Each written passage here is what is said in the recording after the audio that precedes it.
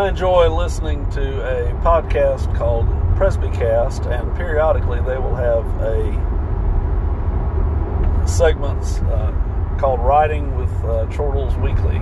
Well, this, I guess, could be called Driving with Drew, because as I record this, I am headed down the road, hands off of my cell phone. So there may be road noises that you hear. But I awoke this morning. Today is the 9th of April, 2021. And 156 years ago today, General Robert E. Lee surrendered his army to General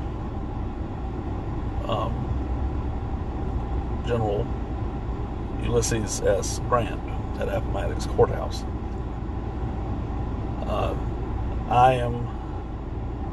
I always have been and remain a tremendous admirer of General Lee, even though that is not politically correct, or not, even though it is not in fashion. I've always admired the general. The general had a number of excellent quotes, one of which was that duty is the sublimest word in the English language. Do your duty in all things. You cannot wish to do more. You should not wish to do less. Well, the English have long had, and particularly following the war, and however they felt about which side should have been victorious in the war between the states, many English had a tremendous admiration for General Robert E. Lee because of his gentlemanly conduct, because of his just all-around character. Actually, many Northerners had exactly that same admiration. And like all of you today, I woke up to the news that earlier this morning, English time, Prince Philip, the Duke of Edinburgh, had died at the age of 99, and just shy of 99 years and 10 months. Actually, tomorrow, he would have lived, had he lived till tomorrow, he would have lived 99 days and 10 months, just 2 months short of his 100th birthday.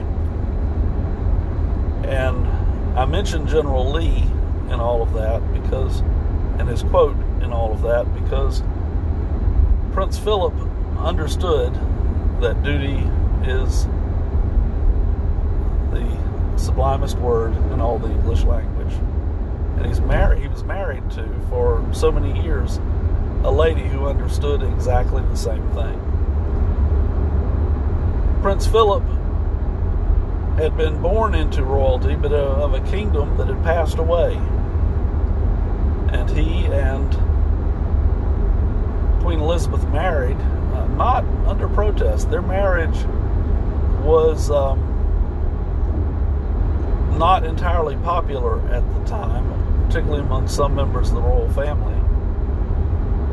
But there are many indications that all the man ever really wanted to do was to have a naval career. Now, he knew that when he married the woman who was next in line to the Queen, that at some point that would be curtailed. But if you watch the generally accurate, they take some liberties, but the generally accurate series, The Crown, they do a very good job of mentioning the fact that at the end of what was to be a royal tour representing her father, who could not make it. Of course, they were at the Treetop Hotel there in Uganda when they received word that the Queen's father had died, and all of a sudden she was the Queen. But you really get the impression that what they had hoped to do was to go back and to resume at least a number of years of being a naval couple, living the life of a naval officer and his wife. And that was, of course, curtailed with the death of her father. And he many years thereafter, found himself relegated to a largely ceremonial role, and there were no doubt difficulties involved in that, but he did so because he understood that to be his duty, and the Queen understood it to be her duty. Prince Philip was known for making a number of gaffes through the years, colorful comments that I don't think were done with malice. I think he just sometimes didn't really realize what he was saying. But I admired the man. He served in World War II. He raised his children, and at times, no doubt, may have been a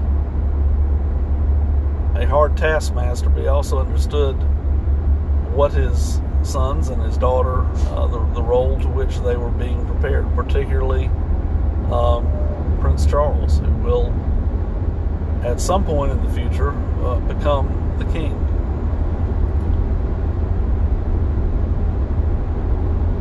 So on this day, when we've woken up to this news, I personally, although an American, an Anglophile, and one who's primarily of British descent, I give thanks for the life of Prince Philip, and I certainly do send my prayers of consolation to his wife and a family that surely must be grieving. And I'm thankful that the man did his duty. May he rest in peace and rise in glory.